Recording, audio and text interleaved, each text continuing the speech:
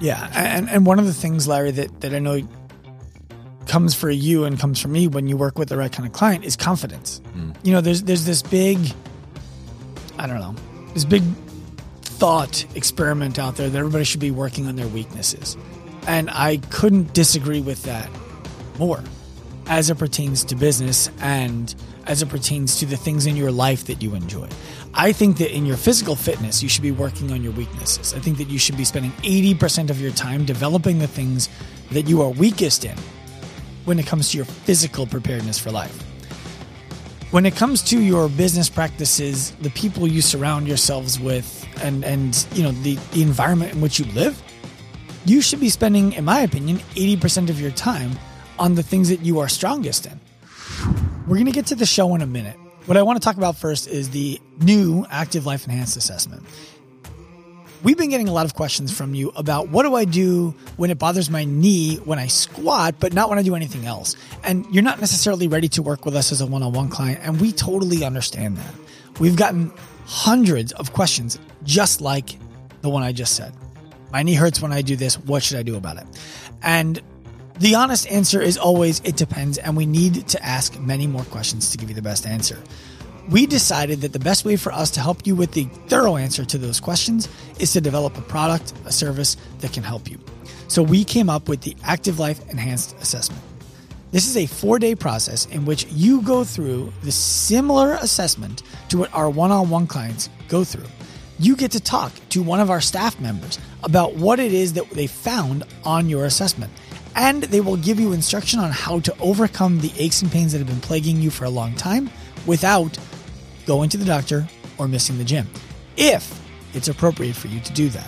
So if you're interested in jumping into our Active Life Enhanced Assessment, go ahead, check out the link in the show notes, and we'll see you there. Welcome back to another episode of Turning Pro on the Active Life Podcast. I'm Larry Gaier, and I'm here with Dr. Sean Pastuch. It's true. What's up, Larry? So what I would love to discuss today is how turning away business can actually make you more valuable and more successful. Yeah, I love this topic because I think that people swing way too far in both directions of it. You know, it's the audience that says, say no more often and you'll be more respected. And then there's the audience that says you need to say yes to everything. You don't even know what you like or who you can help yet. And I think that it'd be really valuable for us to build that middle for people. So let's do that. Is the yes group about, you know, geared towards people who need to be finding out who they are and who they need to be helping? Is that the idea? In part. You know, I did an interview a while back with Dr. Andy Galpin. I don't remember what number it was. Maybe we can find it and throw it in the show notes. But Andy Galpin talked about his entire career got started because he said yes to taking blood pressure at a health fair in the rain outside at college when he had no interest in a career around doing anything like that. And that, you know, somebody noticed that he did a good job and then they gave him the next opportunity and then the next opportunity. And he's like, and I don't know how many things I said yes to that didn't turn into anything because I probably forgot about them. And that means that they weren't that important. But I think that people who say no to things before they are ready to really hone in what their story is, what their value is, what their service is, are making the mistake of not allowing their clients to help shape their business. Okay, so now we're getting somewhere. So we're talking about saying yes to opportunity as you build more and more clarity around who you are and what you want to be doing. Yeah, well, we can get to the no's. Let's talk about the yeses first. Why don't we just do that? Why don't we break it down? We talk about yes, and then we'll talk about no. If you are not absolutely clear on who you want to work with, how you want to help them, what would be the limiting factors to your ability to be successful for them? You should be saying yes to just about everybody who wants to work with you.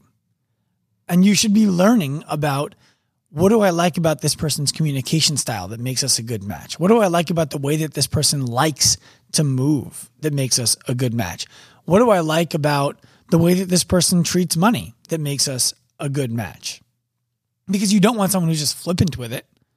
You don't want someone who's stingy with it. So how do you find that right person who respects your time, who respects your knowledge, who questions you when they don't understand. It's formulating the right person through many people, kind of like dating. So you go through the process of working with one person in one environment, another person in another environment, and you end up a whole bunch of opportunities and jobs down the road, right? Or interactions down the road with a much clearer idea of what you enjoy doing, the kind of person you enjoy doing it for, and the way that you enjoy helping them. Yeah, in a way. And I brought up the dating analogy. It's just like when you date a girl or a guy and you're like, man, I loved everything about that person except they were a mouth breather and they chewed really loud at the table. Okay. You stuck with them for how long? Like a month, 2 months, 3 months. The next time that you date somebody, if on the first date they're a mouth breather and they're chewing loud at the table, you're like, fuck that. I'm not wasting 3 months on this again. And you just get out.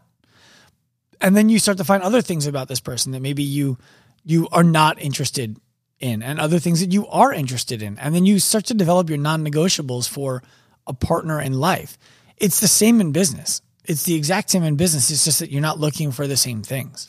Well, I think that there's a message here that, maybe Dr. Andy probably understood intuitively, and I think that some of us do and some of us don't. There's a pretense here that says you can and should be selfish around what you want to have happen in your career, such that you can be most energized by the work you do, instead of just taking what you can get. The only way to be great at the work that you do is to be energized by the work that you do. And in the beginning, when you're not energized by the client who's a pain in the ass, who you would like, man, I shouldn't have taken this person. You need to be energized by the process of finding the right kind of client and the right kind of service and the right kind of process, all of that.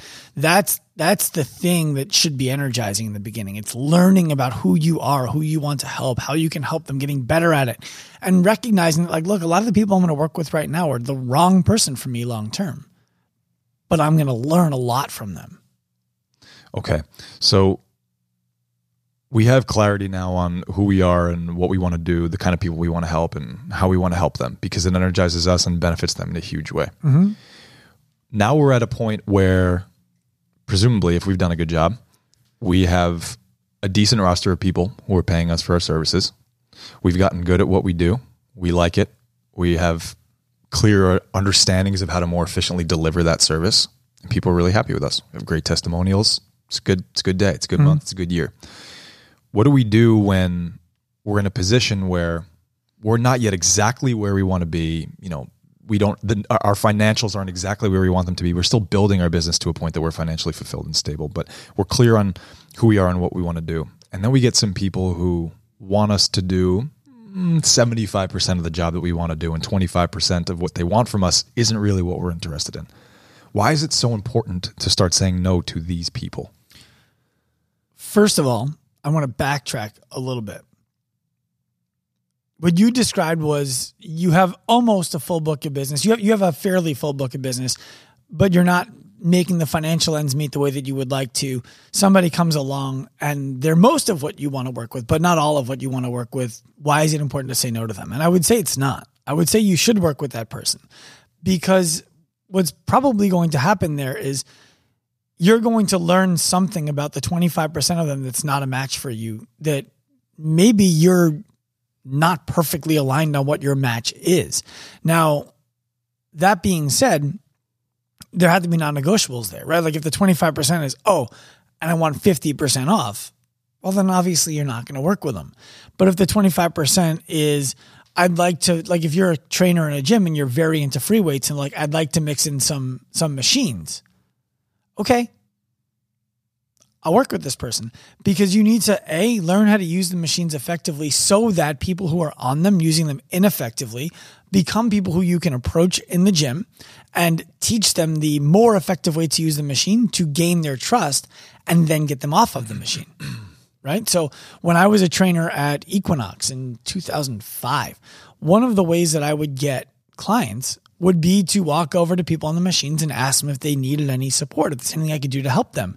What is it that you're working on? What are you trying to achieve? And constantly I would hear people say things and I'm like, in my head, I'm like, what the fuck are you doing on this piece of equipment then?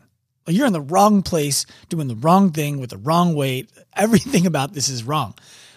But instead of telling them that you did this wrong, intuitively, and which is mind blowing because I was a very poor communicator at the time, intuitively I understood I'm better off showing this person how to do what they're already doing better and help them believe that what they're doing, that they've made a smart decision, than to make them feel like they're doing something totally wrong.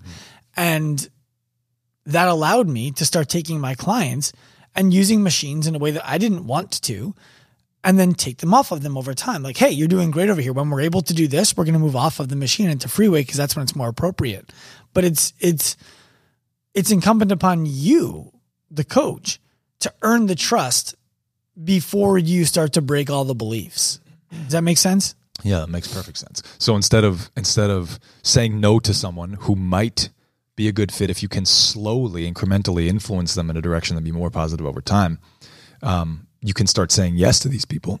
Excuse me. So you have the opportunity to influence them in a bigger, deeper way. 100%. You know, it's you're not going to find. I think one of the reasons why people say no to too many people when they hear conversations like the one that we're having right now, the one that we're certainly going to get to when we talk about no, is they start turning away everybody who's not perfect for them. And they're like, no. The perfect person is going to come along and I'm going to be able to service them. And I say no to anybody who doesn't meet my ideal client avatar. It's like, dude, you haven't earned the right to be so picky. That right there is reserved for people who can develop waiting lists. That is reserved for people who know how to find their next job. That is reserved for people who are not passively waiting for work to come to them, but who are actively out there seeking work and want to be picky about what they say yes to and no to because it occupies the space and the opportunity to go acquire more work. It's not your right when you sit there and somebody comes to you, offers the opportunity for you to gain experience working with them, but they're not exactly who you want to work with. That's not your privilege yet. So how does someone get to the point and how do they know that they're at this point when it's appropriate to start making the decision to say no to more people? How do they do it? What's the right way to say no to someone? And what's the mutual benefit of saying no? Yeah. So the way I like to look at it is if it costs you a lot of energy to say no, if you're like, damn, I really wanted to say yes to that, but I had to say no because they're not my perfect client. There should be a time in your career at which the energy to say no is equal to or less than the energy to say yes. So at that point, start saying no. So what I mean by that is this. If somebody comes up to you and says, hey, you're a great coach. I'd love to work with you. I've seen the way that you train your clients. I want to do this. And you're like, dude, those things are not real. And you're like, this is way too much energy for me to even think about how to educate you on the realities of what you're asking for. Say no to that person. But if somebody comes up to you and they're like, hey, I'd like to work with you. You look like a really good trainer. And I just really want to tone. I don't want to get bulky. I just really want to tone. Like if you say no to them because they don't understand the physiology of muscle development and fat loss and that you can't turn fat into muscle, if you throw your nose in the air at that person, you're missing the opportunity to be the educator that person needs so that they can become the person that you want to work with. So, and that they would like to become. Yeah. And so the energy, the way I look at it is the energy to say yes and the energy to say no must be at least equal before you start saying no. You follow me? Yeah, makes perfect sense. Like if you're not able to feed yourself, if you're eating McDonald's because the only thing you can afford, say yes to everybody. Set your prices and work on your salesmanship so that people will pay your prices and say yes to everybody. And then when you start to make enough money where you feel stable, you feel like you can really work on your craft, then start saying no to the people who cost you more energy just to think about working with than to say yes. Now, your second question was, what's the value of saying no to people mutually? What's the mutual value? Right. The value to you as the professional is that when you start saying no to people who are not in your ideal client avatar, model, for example, if they're not the kind of person who you find yourself to be exceptional at working with, the value to you is that you get to say single-minded and focused.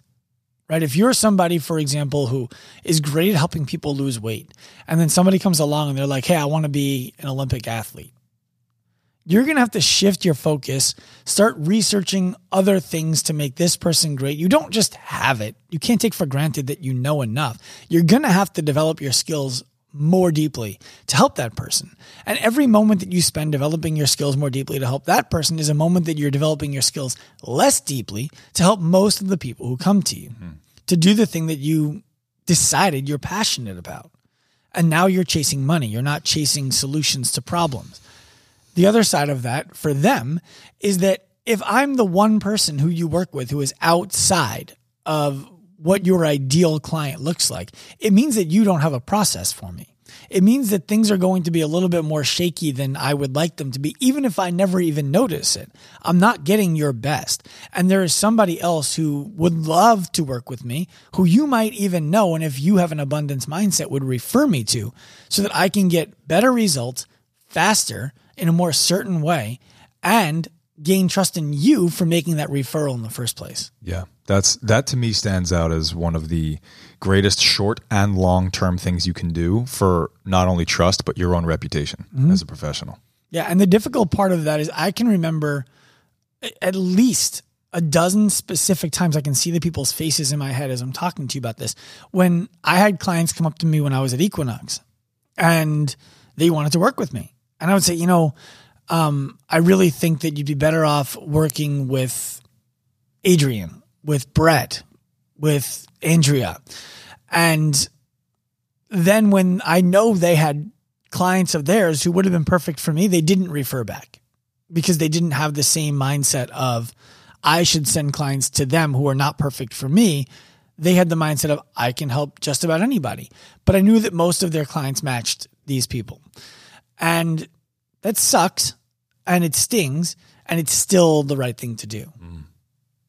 No, that makes perfect sense. And I think that at the end of the day, you are going to end up saving yourself a ton of energy, and your clients, whether they become your clients in the short term or not, are going to experience a ton of relief knowing that you didn't make a decision that was based on the prioritization of their money over their well-being. Yeah. And one of the things, Larry, that I know comes for you and comes for me when you work with the right kind of client is confidence. There's this big, this big thought experiment out there that everybody should be working on their weaknesses. And I couldn't disagree with that more as it pertains to business and as it pertains to the things in your life that you enjoy. I think that in your physical fitness, you should be working on your weaknesses. I think that you should be spending 80% of your time developing the things that you are weakest in when it comes to your physical preparedness for life. When it comes to your business practices, the people you surround yourselves with and the environment in which you live, you should be spending, in my opinion, 80% of your time on the things that you are strongest in, continuing to compile wins, stacking confidence on top of confidence, top of confidence. You don't need to keep on searching after the kind of client that you don't know how to help just so that you can suck again and have your confidence knocked down while you piece together the puzzle to help that person. It's not fair to you and it's not fair to them. And I believe that if you're spending 80% of your time where you're excellent in your work, where your passion lives in your work, you're going to exponentially build your ability to help people.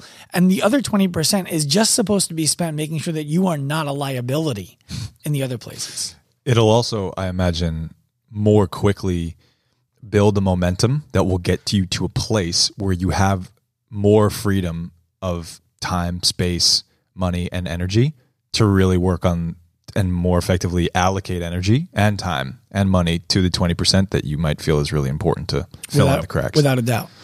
That makes a lot of sense. Yeah. It's the fallacy of chasing what other people believe is important, right? So the reason why so many people out there are telling you to say no more often is because they said yes to too many people in their life and they waited too long to start saying no. They also,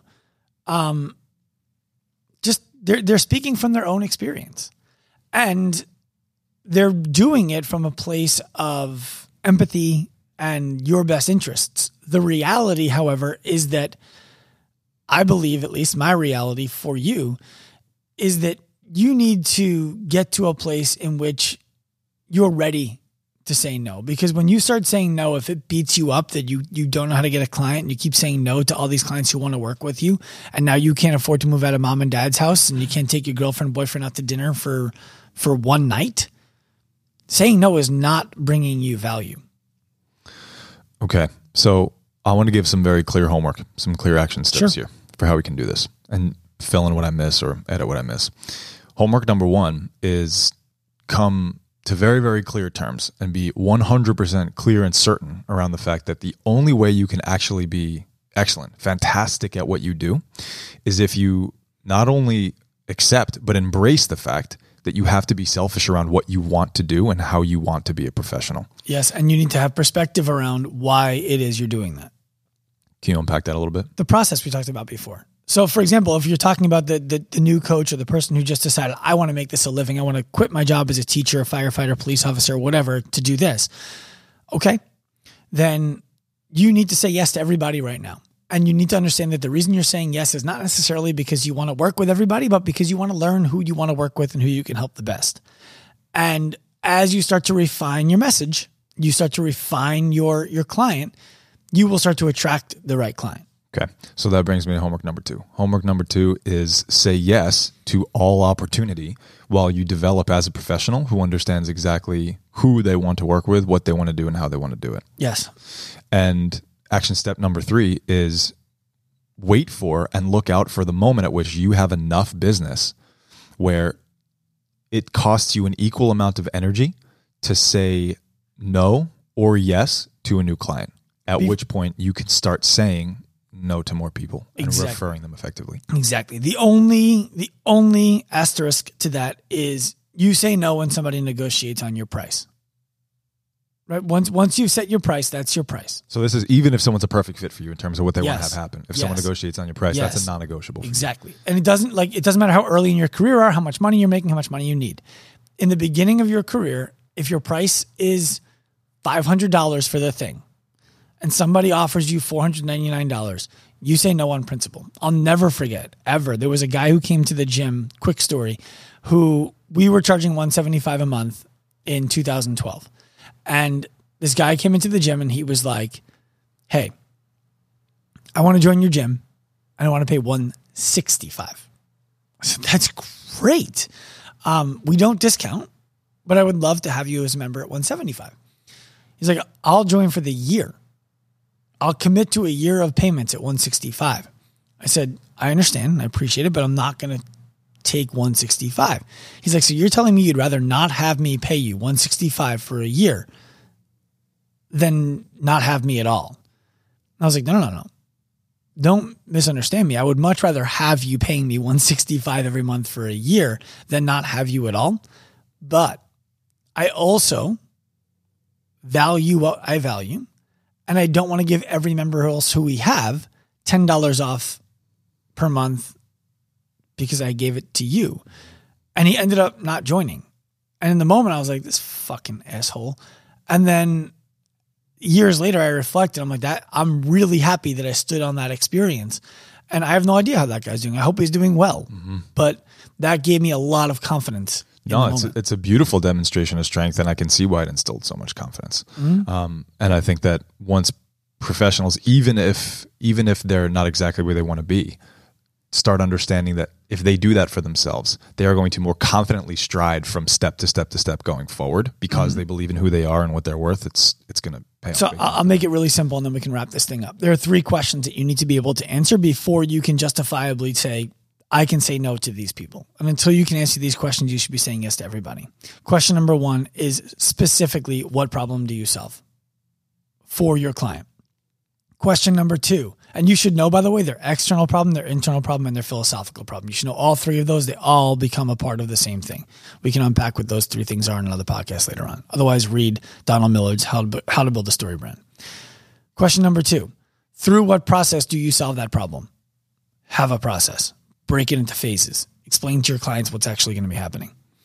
And then question number 3, why are you uniquely fit to solve that problem? If you can't answer those 3 questions, you haven't earned the right to say no to anybody yet. That's very clear. All right, guys, you have homework. You heard it from the man himself. Is that what we're calling you now? I appreciate that. We'll delete this part. We should keep that part in. Please keep that part in. 10 Pro, guys. I hope you enjoyed this episode of the Active Life podcast. If you did, please be sure to head to wherever you listened to it and give us a quality review, as well as 5 stars if you can spare them. If you want more from us, feel free to follow all of our social media accounts at Active Life Professional, Active Life RX, and Dr. Sean Pastuch on Instagram. Remember, at Active Life, we believe that the healthcare clinic of the future is the gym, and the healthcare provider of the future is the coach. We also believe that future is now.